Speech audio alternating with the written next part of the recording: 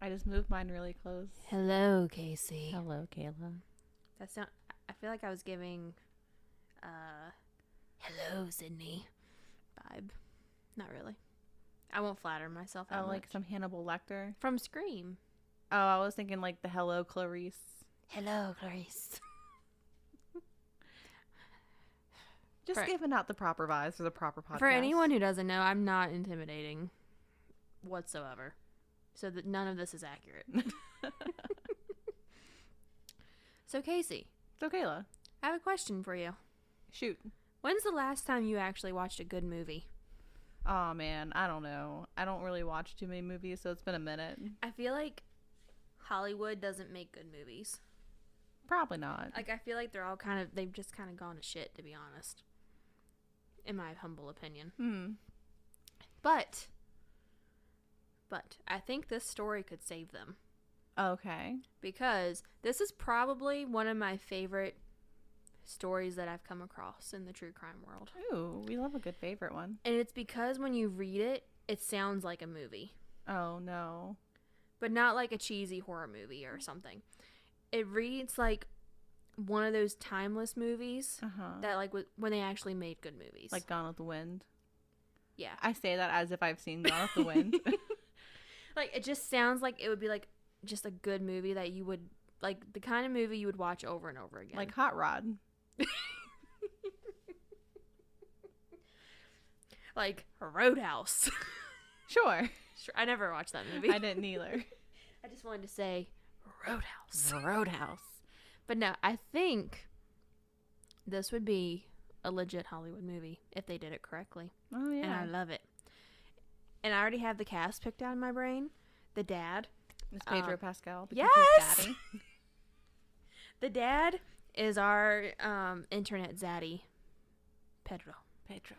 He would play, his name is Cicero. That would be his name. I already have it picked out. I have it lined up. Hollywood, don't ruin this for me. It's all going to work out. Don't fuck it up. We ask very little of you. We ask very little. All right, so let's get into our story. Okay. Okay. So, our story takes place with the River People. So, the River People were a community that lived along the White River in Arkansas County, Okay. which was kind of around St. Charles, Arkansas in the 1920s and 30s. This was a very unique community of people, all of which lived on the water on houseboats. Okay. Pretty gnarly, if I do say so. I would love to live in a houseboat. These were like not what you think of a houseboat now, where it's like an actual boat and you live on it type of thing. This looked like a shack, and it would like literally could like drift. That's a no for me, dog. But like some of them, like everyone built their own. So depending on their skill, like some of them were really nice, some of them weren't. I think of like a movie set when I think of it. Okay. Pretty cool. Anyway, so people who did not live on the river were called the Drylanders. See, it's sounding like a movie. It does sound like a movie. So the Drylanders would often refer to the river people as river rats, you know, when they wanted to be mean and nasty. Mm-hmm. But there was a definite divide between the Drylanders and the river people, so that's kind of important. The river people, they had a lot of jobs, and their entire economy was basically supported themselves and the Drylanders as well. These people, they knew how to hunt, fish, fur trap. They would even get mussels, and they would make buttons out of the mussels. Oh. And they were the largest manufacturer of buttons for the war, for the uniforms for the soldiers. Okay. So they were just like killing it. That sounds really cool. Yeah, and they would make various things from like basically the junk that they would find in the river. Like they would get buckets and stuff and make diving helmets so they could go into the water and get the mussels. Oh. They were very crafty, hardworking, creative people. Very ingenuitive people. Yes, it was so cool to me, like reading about them. So the story takes place during the Depression era, and people just in general across America were not doing well. Mm-hmm. The nearby farms and towns, they were really struggling, and it was hard. It was just a really hard time for them. However, the river people, they were self-sufficient. They didn't rely on the government. They had their own currency, their own businesses. They were thriving. They were like the only community that was. Take note, American government. Yeah. So the people's entire lives were on the river. They worked there. They lived there. Like I said, they hunted and fished, but it was for food and for clothing. They never did for sport. They also had their own set of rules, which they all referred to as river justice. Oh, I love this.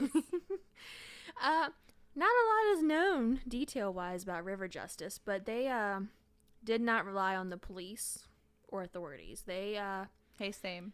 if something happened along the river, they took care of it themselves. So This honestly sounds really familiar to how I grew up, because Really? I grew up on the Shenandoah River, and it was like we did everything, hunting, fishing, for everything that we needed. And then like the people on the mountain would be like, rah, rah, rah, people on the river. So I feel this. I relate to this. They even had their own alarm systems, and people would take turns keeping an eye on things, and the DIY alarm systems would like set alarms off to let people know when intruders were coming in the area. This community was extremely close. They looked out for each other. And this whole world fascinated me because it's such like an old way of living. Like even like the world around them was like moving on, like the Drylanders. It was like a normal town, but they were like this old way of living, like very community, self-sufficient, which it was weird. It's like they were in like their own little bubble.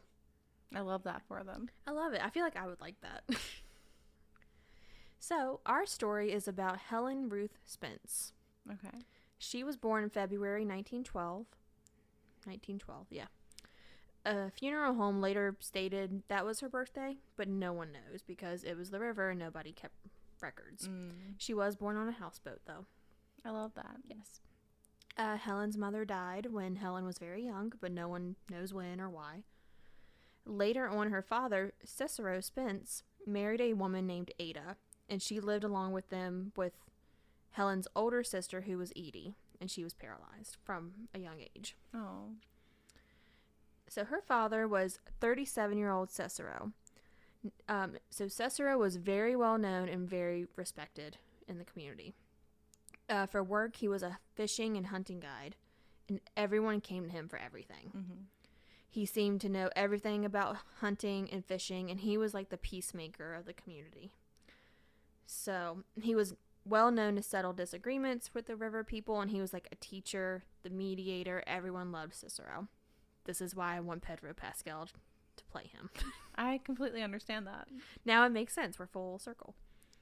So he taught Helen everything, and her sister everything about the river, and treated them like sons, which for the time period was a huge deal because you didn't do that. You know, it's like the 20s and 30s. Yeah. Sorry, I'm sitting here processing things. Yeah. Yeah. So boys and girls didn't hunt and fish. Like, yeah. It was like a whole thing.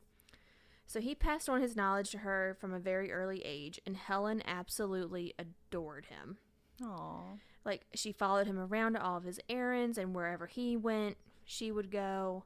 Cicero was just a great dad. He was always happy to have Helen around. It was just one of those father-daughter relationships where, like, dad hung the moon. Like, he could do no wrong. And they both just had, like, such a mutual respect and love for each other. I love that. Like, he was a good dad. Like, they were just great together. So I completely understand why you want Pedro Pascal. Yes. That man could do no wrong. He can do no wrong. He is a sweet angel baby. Zaddy. And she was known by the river people to be beautiful and kind, and she had lots of friends. Some of her best friends were John Black and the sheriff's son, who was Elsie Brown. Okay. And she gave him the nickname Elsie. Cute fact. Which they come into play later on. So remember Elsie and John. Okay. So when Helen was 17, she woke up early one morning and heard her father talking to a man. She heard Cicero call this man Jack, and she heard them talk about how Cicero would take him fishing because that's his job. He's a fishing guide. And the two men went on a motorboat, and nothing seemed out of the ordinary. So Ada, who's Helen's stepmother, made Cicero's lunch, but he accidentally left it at home. No. So she told Helen that they would go out on the paddle boat and bring the lunch to Cicero. And Helen agreed, and they went out. Which, how cute is that? That's adorable. You left your lunch at home and you're going to go out on a paddle boat? Paddle boat. Thought it was cute. It is cute. I mean, I wouldn't go on a paddle boat to take Scott his lunch, but that's just I think me. it's probably the equivalent of, I guess, somebody forgetting lunch. And you're like, hey, here it is. And they live on the river. Yeah. Like, here you go. Ew. So the women started to approach the motorboat, and they see Cicero and the man standing up on the boat, clearly in each other's faces, and they were clearly arguing about something. Mm-hmm. Then there was a gunshot. Cicero fell. Jack saw the women approaching them and pushed Cicero into the water. Oh, no. He then pointed the gun at the women and was yelling at them, saying that he knew about this grand amount of money, and Cicero buried it and refused to show Jack where it was. That's what Jack claimed. He said, Cicero knows where this money is, and he's not telling me. He didn't tell me. This sounds like it's the start of the plot of Holes. Mm-hmm. A movie! So, Ada was listening to all this, and she knew there was no money. They didn't have that kind of money. Mm-hmm. And she knew that, Cicero just didn't have anything like that. However, she knew in that moment she wanted to save Helen, and they were in a bad situation. Mm-hmm. And she, even though that was her stepmother, that was her mother. Like, she'd been around and raised her. Yeah. So Ada knew that there was no money, but she told Jack that she knew where the money was. Mm. And she basically said that Helen knew nothing, and she kind of insinuated that Helen was mentally challenged. Oh. Basically, because she's useless, she can't help you, just leave her here. She's not going to tell anyone because she's simple, basically, is what she said. Which probably didn't sound very nice, but she did it to save her kid. So we'll excuse it. I'll excuse it. You do what you gotta do. You do what you gotta do. And it worked. He brought Ada on the boat with her. So he brought Ada on the boat and stole the oars from Helen on her boat, leaving her there alone as they sped off. Oh, no. So Helen just sat in the boat until basically somebody came around and found her. Oh, that's so unfortunate. And if you think about it, I actually didn't think about it till just now. She's sitting there in pure shock, and her dad's in the water. Oh, no. Just stuck there. I didn't think about that till just now. That's terrible. That is terrible. So eventually, it comes to light that Ada doesn't know about this money. Mm-hmm. There is no money. And Jack beats the crap out of her to the point where she's barely alive and rapes her. Ew. Yeah. Ada was eventually taken to a hospital in Memphis, Tennessee. But she was not doing well. So eventually it came out that this man his name was Jack Whirls. Jack was not one of the river people. Mm-hmm. And ordinarily, what would have happened in this situation was that the river people would have gotten their hands on him. Yeah. And got some river justice. However, the authorities caught Jack before the river people could get their hands on him. Unfortunate. And he actually had to go to trial for the murder of Cicero. Now, while this is going on, Ada was not in good condition. She was in and out of a coma, and Helen went to the hospital to stay with her. Mm-hmm. And Helen's sister had to go live with family that wasn't on the river because, like I said, her sister was paralyzed and she could not survive and take care of herself on the river and living the river people's way by herself. Yeah. So she went away. It's probably for the best. It was for her own good. So there was no way she was going to make it, basically. So they sent her off. And a few days after the brutal attack, Ada died. So she lost both of her parents. I hate that. And basically her sister. Because she was sent off. So she's all alone now. Mm-hmm. Oh. So the trial for Cicero's murder began, and Helen sat in the front row. Now, Helen, she wore a red velvet dress suit and a white fur muff around her hands.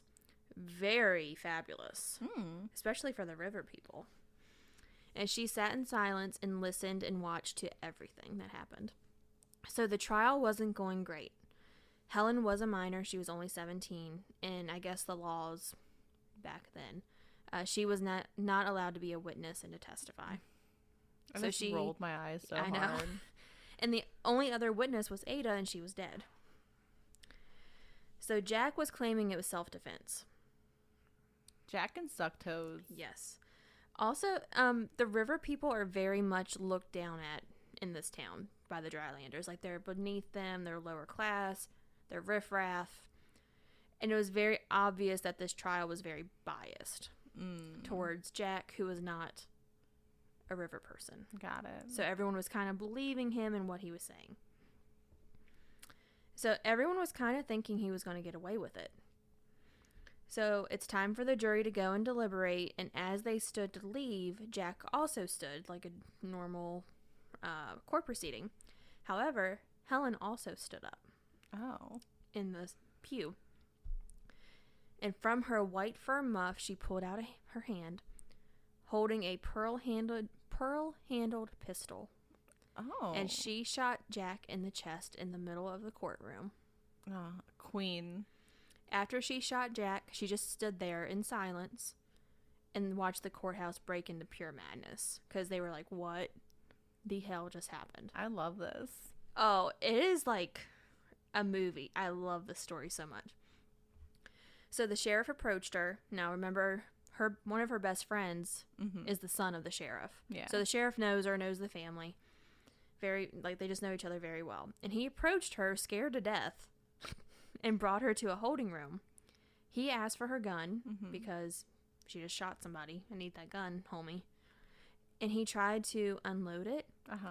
And he was so nervous, he was shaking so bad, he couldn't get it to unload. Oh, no. So Helen was like, here, let me... And she took it, unloaded it, and gave it back. Cool as a freaking cucumber. I love her. She is... Love her. And they asked her, why did you do this? And she said, quote, he killed my daddy. River justice. Yep, she had just dealt Jack Whirls river justice. Love it. So the media went wild with this story and all the tales, and it was very dramatic. It was a whole thing. And she ended up getting the name the Swamp Angel. I love that. She's known as Helen Spence, the Swamp Angel. So people loved her. They loved her story, and she got a lot of supporters. Everyone understood why she did it, and the public did not blame her for doing it. Good. So now she just had to wait for the murder of Jack, because she did have to stand trial. Yeah. Now, during the wait for the trial and the trial itself, Helen did not have to stay in jail like other people might have. She stayed with the sheriff and his family. She did have some rules, like she had to have a curfew, and she had to get a job, kind of stay on her P's and Q's. So Helen got a job at a local cafe. Oh. The owner of this cafe was Jim Bohotz. I think it's Jim Bohotz. And Jim had a reputation for being an absolute creep, a jerk. He was a real pervert towards women. And everyone kind of seemed to hate him. Like, no one liked him. And typically young women would work there, and he would grope them, he would harass them, he would make a bunch of advances towards them. And he was just a gross human being. He sounds gross. Yeah. So February 1932, Jim was found in his parked car, shot by his own gun. So given the fact that Helen worked for Jim, and she was literally waiting for the trial for killing somebody, police questioned her. Seemed pretty logical. She said she had nothing to do with it, and it was dropped. There was nothing that tied her to it, and the police kind of figured a lot of people hated Jim for a lot of reasons. There was a long line of people who would be willing to kill Jim. Oh. Jim was not liked. Well, then he probably deserved it. Yeah. So that kind of gets brushed to the side. They don't know what happened to Jim. So the trial started for the murder of Jack Whirls. And Helen was originally facing a 5-year sentence for the murder, but it got overturned into manslaughter, and she served a 2-year sentence. Good for her. She served the sentence at a women's facility called the State Farm for Women in Jacksonville. It's kind of known as the P Farm. The P Farm? The P Farm. Because she was a well-known person, she didn't do any physical work, and she was kept inside. They were trying to avoid any fights by the other inmates, things like that. And by all accounts, she had a very smooth sailing experience. Oh, good. And she got paroled and got out early. But there was one big condition. Oh. She could never return to the river. Oh. Or to any of the counties that she knew and grew up in. She could not go home. That's so unfortunate. Mm-hmm. And that's all she ever knew. Uh-huh. And as we discussed, that community is super tight-knit. Like, that was her family. And she grew up really in an unorthodox way for that time, so she probably wasn't accepted anywhere. Right, exactly. So she couldn't go home, so she went to Little Rock, Arkansas. This was a big deal for her, and she didn't like it, safe to say. Because 2 weeks after she got out, she woke up one day, she got dressed, she did her makeup, she looked very nice, and she went to the police station. Mm-hmm. She asked for the chief, and when the chief came up, she said that she killed Jim Bohot and gave her entire confession. Oh. So she said while working at the cafe, Helen did a really good job. She brought in a lot of business because of all the media attention. Mm-hmm. Brought in a lot of money for the cafe. Mm-hmm. And everyone wanted to see the Swamp Angel in person, so they wanted to come see her. She was doing so well at this job that the judge allowed her to move out of the sheriff's house and into an apartment with one of the other waitresses that was at the cafe. Okay. And they lived in a little apartment that was like above it. And by all accounts, she did really well at this job. But her boss, Jim, became more and more difficult the longer she worked there. He would make a lot of advances on Helen. She would turn him down. He would get drunk and just get belligerent, and he would be mean to her and the other girls. So he would do these things knowing damn well that she shot somebody in cold blood in front of a judge. Yeah. That is ballsy. But he also knew that she had to be on her P's and Q's because she's awaiting trial. One mess up and she's done. That's true. So, he would get furious whenever reporters would just show up and talk to would show up and talk to Helen. And whenever men would talk to her especially, he would get really mean. Ew. Mm-hmm. Even her friend, John Black, who we had mentioned, would try to come and visit her. Mm-hmm. And Jim would lose his absolute shit. Jim needs to get his shit together. Jim. It was obvious he was not taking no for an answer, and he was never going to leave her alone. So that February 1932, Jim approaches Helen and apologizes for his behavior and asks if she would go for a car ride with him. Mm-hmm. That way he could make it up to her. Now she agrees. Not because she wanted to. She did not want to, because she knew what was probably going to happen. Mm-hmm. But she didn't have a choice. Jim was her boss. She was on trial. Well, going to be on trial. Mm-hmm. And the judge made it very clear you have to have a job. Yeah. She's in a small town. The jobs are limited. That's who's going to be willing to take her on for just killing somebody. That's fair. So she kind of legally had to have a job. So she went along with it. So she went. And as they're driving, Jim claims that there was something wrong with the motor and he stopped the car. She asked him to get out and take a look at the motor, but he refused. He started pawing at her. Ew. And being just really gross and really forward.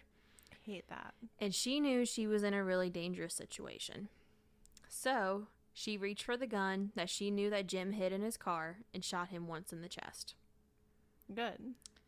She was getting out of the car, and she turned back around and shot him 2 more times because she was just genuinely, she said, I was just really scared that he wasn't going to die. Yeah. And he would come for her. So shot him again. So the next morning after the murder, word spreads that Jim was found dead in a place in the woods that, was pretty known for couples going to go and canoodle. Ew. Mm-hmm. It was pretty popular spot. So now Helen is on the hook for the murder of Jim. This time was different. Before, she had received a massive outcry of sympathy and a lot of supporters. Mm-hmm. All that sympathy was gone. Because they're like, girl, this is your second go-around. Sympathy's, not... You don't get it twice. You don't get it twice. So she was sentenced to 10 years for second-degree murder. Which, realistically, I kind of thought 10 years and this is your second murder trial? Mm-hmm. I kind of thought it might be more. I mean, at least she doesn't have to go find a new place to live now. Mm-hmm. But I mean, to me, they both seem pretty justified. I think so. I get it. I'm glad it was only 10 years, but I am shocked she only got 10 years. Yeah. So there was an article that I read, and I never heard of this before. Mm-hmm. But apparently a wealthy landowner offered $1,000 for her parole. Oh. This was known, I had never heard of this. This was known as a debt concubine. Oh. Meaning a person would essentially buy a female's prison sentence. That sounds disgusting and But- I hate it. But even though the woman would be free and not in jail, she would basically be, in a very nice way of putting it, at his beck and call. Ew.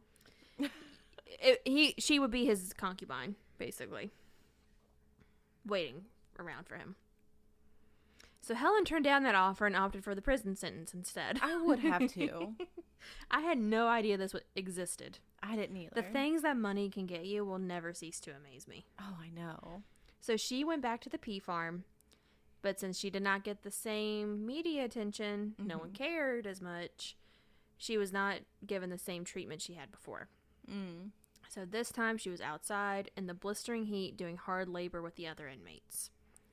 There was no special treatment this go around. I mean, you don't get it twice. You don't get it. You got it once. Most people don't get it once. That's true. You just move on. So Helen was very liked, and she made friends with the other women, and they seemed to look out for each other pretty well. One of her friends, who was named Catherine, she had been in the jail for a while, so she had earned certain privileges. Oh.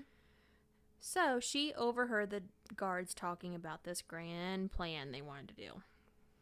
The guards were going to ship the younger girls by bus to Memphis at night and force them into sex trafficking so they could pocket the money and then bring them back the next day. Oh my god. So this scared the crap out of Helen. She wanted no parts of it because she knew she'd be on that bus. She literally just murdered somebody to get out of that. Mm-hmm. So the next day after she heard this, September 13th, 1933, she was outside in the field as usual. And she, just happened to look around. And she noticed, that fence over there doesn't look too good. Not too sturdy, huh? Not too sturdy. And she just walked away. Huh. Girlfriend just walked. And got out. I love the ambition. I'm here for the ambition. Unfortunately, 3 hours later, she was caught. Oh. And she was brought back. But she had to be punished. That makes sense. You're not going to like what she got punished with, though. Probably not. So it was announced to the prison that she would receive 10 lashes with a black snake. A black snake was a large whip, and what would happen, the inmate would be stripped naked, placed spread eagle over a barrel, and whipped in the nether yaya. Oh my god, no. Mm-hmm. And the warden and guard kept records of all the punishment, and during this record, they said that they were, quote-unquote, correcting her, and she received 10 lashes. 5 days after that, she was back to work in the fields. Can you imagine how sore I'm trying not to think about it. and painful? Oh, poor thing. I feel like I just need to stand up now. I'm just going to say this was well before, prison reform yeah. and all that, This clearly. This is a good over 100 years ago. Mm-hmm. So after she escaped, so she went back to the field, and she's in the field again. She escaped. This time, she's booking it. Ballsy. However, she was caught the next day. Damn. Mm-hmm. Again, she had to be corrected. Only this time, there's no record of it. They took her to the basement, and eventually, no one knows how long, she came out. She had a high fever. She had a kidney infection. She could barely walk, barely stand, and could not speak. Oh my gosh. Within days, she went septic, and everyone thought she was going to die. No one knows what happened to her while she was in that basement. I hate that. No record. She was taken to the prison medical center, and the prison basically let her family know that she was probably going to die. And it was just that simple. According to records, they don't go, obviously there's no record on how they quote unquote corrected her or what was really wrong with her, like a diagnosis. However, we do have some medications that we have. Oh. So she was treated with high levels of sodium benzoate, which is used to treat high levels of ammonia in your system. High ammonia levels can come from liver or kidney failure. So her organs were shutting down. She was also given digitalis, which is basically used to get rid of fluid retention around your heart. When people have heart problems, they use it to get rid of fluid. There was also one day, within just a few hours, she was giving 5 enemas. After that, she was given... That was within a few hours. And after that, she was given more enemas. Oh, my God. So between the medication to get rid of the fluid retention and all the enemas, people believe that it's possible that the prison may have poisoned her, and they were trying to flush her system to get rid of the evidence before she died. Oh, geez. That way, if there was an autopsy, there was no proof. That is disgusting. So she was completely doped up with morphine and was essentially in a coma. She got to a point where the only thing they were giving her at all was morphine and enemas. And the enemas, for whatever reason, they start doing enemas with sweet milk. So that's all she had in her body. No fluid, no nothing. Oh, my God.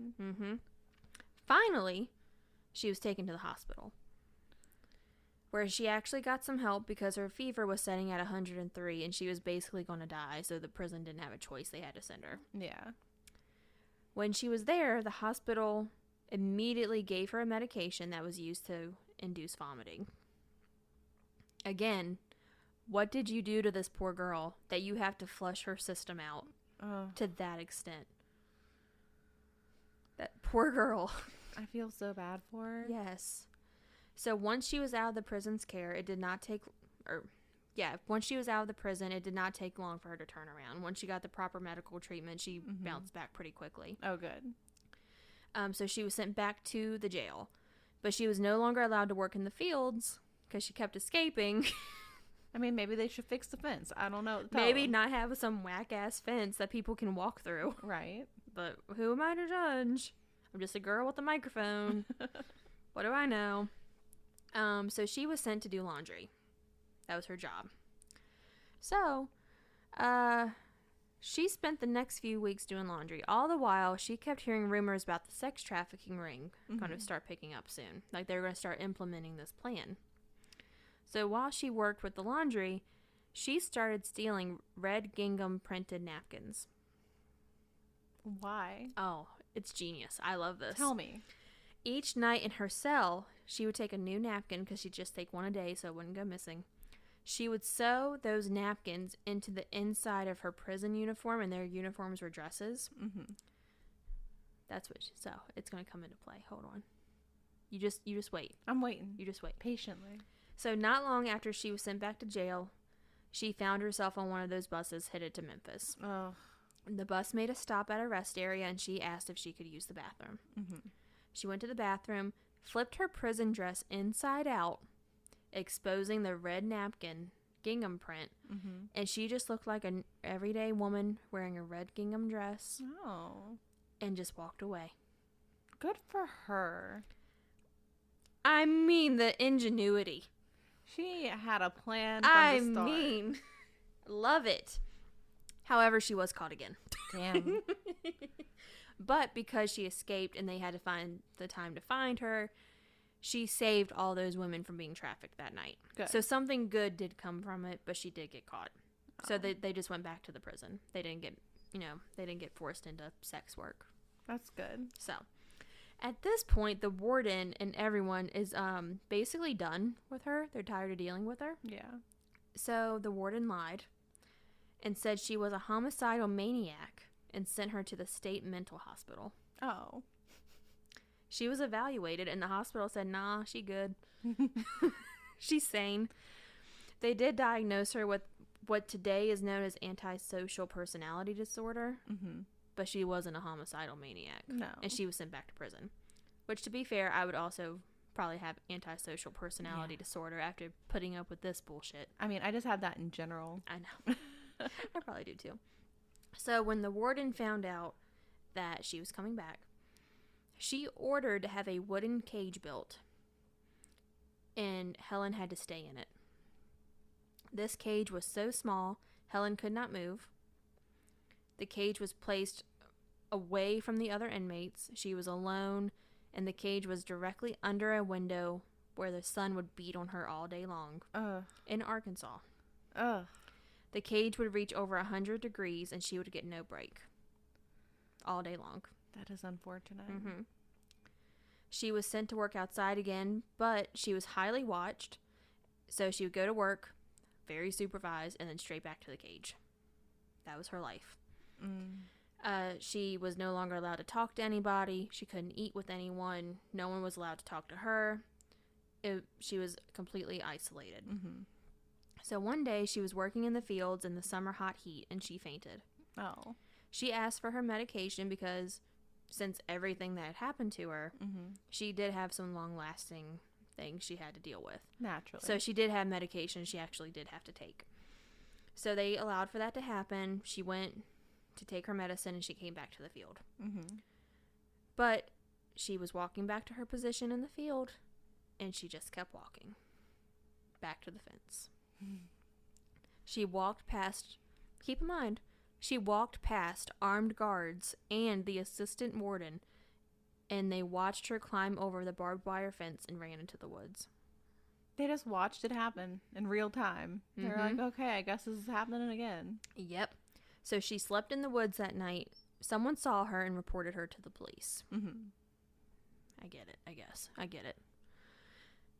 You know, I would also not like having an inmate in my woods. That's fair, yeah. I mean, I like Helen, though. I would let Helen go. We homies. That's assuming you know it's Helen. That's true. Yeah. If I saw someone in an inmate uniform creeping around my house, I'm calling the cops. Yeah. So she slept in the woods that night. The next morning, she's walking down a dirt road, and the police find her. Ugh. The police told her to stop, and according to them, she didn't. The armed guard that she had literally just walked by the day before aimed and shot her in the back of the head, killing her instantly. When they searched her body, they found red lipstick that one of the inmates had given her, and a gun that belonged to one of the guards. She snuck into one of their rooms before she escaped and stole their gun. A queen. A queen! We love her. They also found a note in her cage that said, quote, "To whom it may concern, I'll never be taken alive." Suspicious. So the warden was told about what happened, to which she said, quote, "That's a great burden off my shoulders." Oh my god.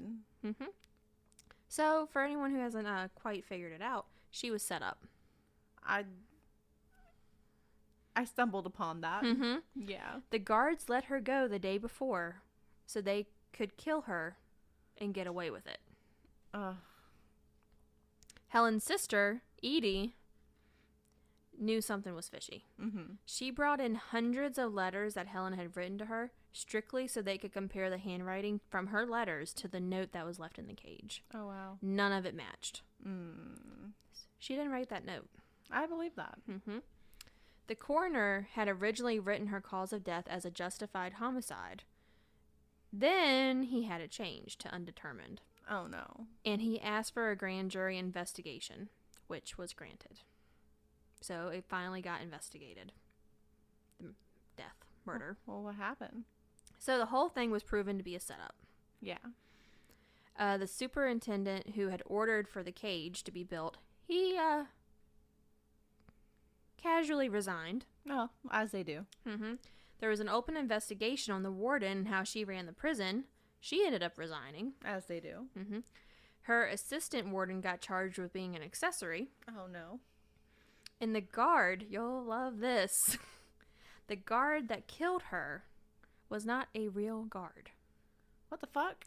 The guard was actually a trustee guard, meaning that he was an inmate from the men's prison,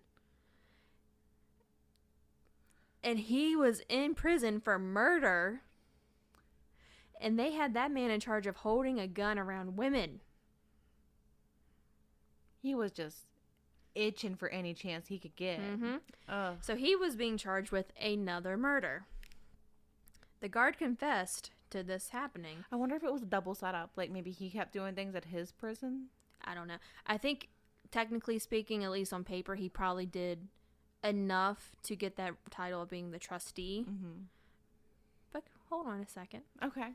So the guard confessed the guard confessed and he said he killed Helen. But he didn't do it on his own accord. It wasn't his plan. Oh. He said that he was given a promise, a bargain, if you will. He was told that if he killed Helen, the warden and everyone involved would get him out of his prison sentence. Oh, please. And by a technicality, he was acquitted for the murder of Heaven again. He was acquitted for the murder of Helen because a guard can kill an inmate if they were escaping. So he got away with it. I just don't know how to feel about that. He didn't get out for his other murder. He was still in jail for that. Okay. But he got away with the murder of Helen. Disgusting. So one of the doctors testified that he told prison officials that Helen should not go back to the cage. He told the prison officials, like, hey, no bueno. No more cage. No more cage. He said she was literally slowly burning alive and compared it to medieval torture. Oh my God. He also said that at some point she had suffered a heart attack, but no one documented it. And he said that you cannot put her in the box. And if you have to put her in the fields to work, she cannot be overworked or she will have another heart attack. Oh, geez. So he tried, but no one listened to him. That's unfortunate. So the media gets a hold of this again and starts talking about the story. And once again, Helen is loved. She has all the supporters. She's a saint again. She's a saint. And she had people writing about her, their experiences with her. Like, she had an inmate that she was with that wrote a whole newspaper article about her, saying how great she was and she was loved and all. Like, they really poured out the love for her. Okay. And there was an outpour of donations that would cover her funeral cost. And, like, people sent flowers and, like, people donated, like, cemetery plots and everything. So they got a funeral home to take care of Helen. The funeral home put Helen's body in display in a window for everyone to see because she had so much media attention. And I kind of feel like because so many people donated, they probably felt a little entitled. So they put her on display. That is disgusting to me. Yeah. So, but this, I love this though. You're going to love this. Okay. I promise it gets better. Okay. However, the river people, they knew her best and knew she would not be happy about this. They hated that she was on display. They wanted her to have dignity and respect. And her best friend, John Black, who was in the beginning, and some other river people broke into the funeral home in the middle of the night. Hell yeah. And they took Helen's body and buried her where they knew she would want to be buried. So she was buried next to her father in an unmarked grave so no one could bother her ever again. That's beautiful. I love it. So you'll love this too. You're going to get hit in the feels, I think. I'm ready for it. I'm prepared. So her friend, John Black, who we stand John. We love John. He took a baby cedar tree from the banks of the White River and planted it at her grave. Aww. So she would always have a piece of the river with her, and he would know where she was buried. I love that. So, a little more recent. How do we know about everything that happened to Helen? How? Well, her other friend, Elsie Brown, grew up to be a cop. And in the 70s, John Black called up Elsie and asked to come visit. They hung out a couple times, and John finally worked up the nerve to tell Elsie what his motive was. John told Elsie that he knew where Helen was buried, and he stole her body to take her there. Mm-hmm. And he had been tending to her grave all these years. Aww. And at this point, he was in his 80s. He was getting older.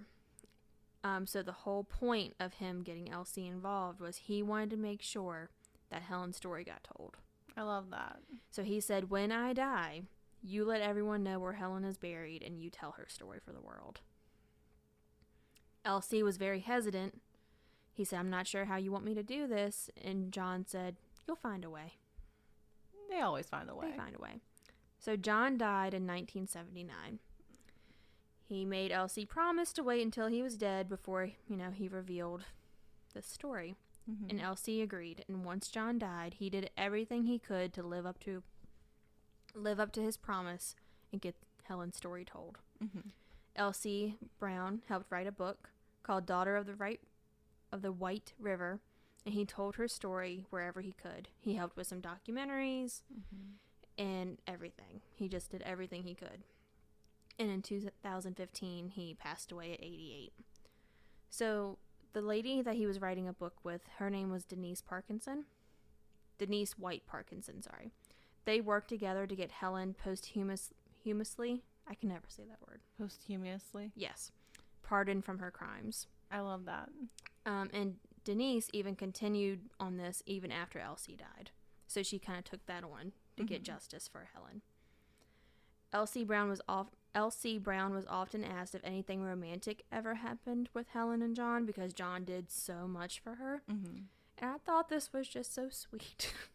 He said, no, they were just buddies. Ain't you ever had a buddy? Aww. I just pictured this little old man say, ain't you ever had a buddy? I love that. So today, Helen has an official headstone. She's buried in St. Charles Cemetery in St. Charles, Arkansas, next to her daddy. Good. And there's even a small marker on the tree that John planted for her. I love that. And that's the story of Helen Spence, the Swamp Angel. I love the Swamp Angel. I love this story. I hate that she went through everything she went through. It's absolutely tragic. As you were telling the story, I was like playing it in my head as if it were a movie. So I definitely see how you kind of are thinking that it could be a Hollywood show. Movie. I just picture it being like just a really awesome movie.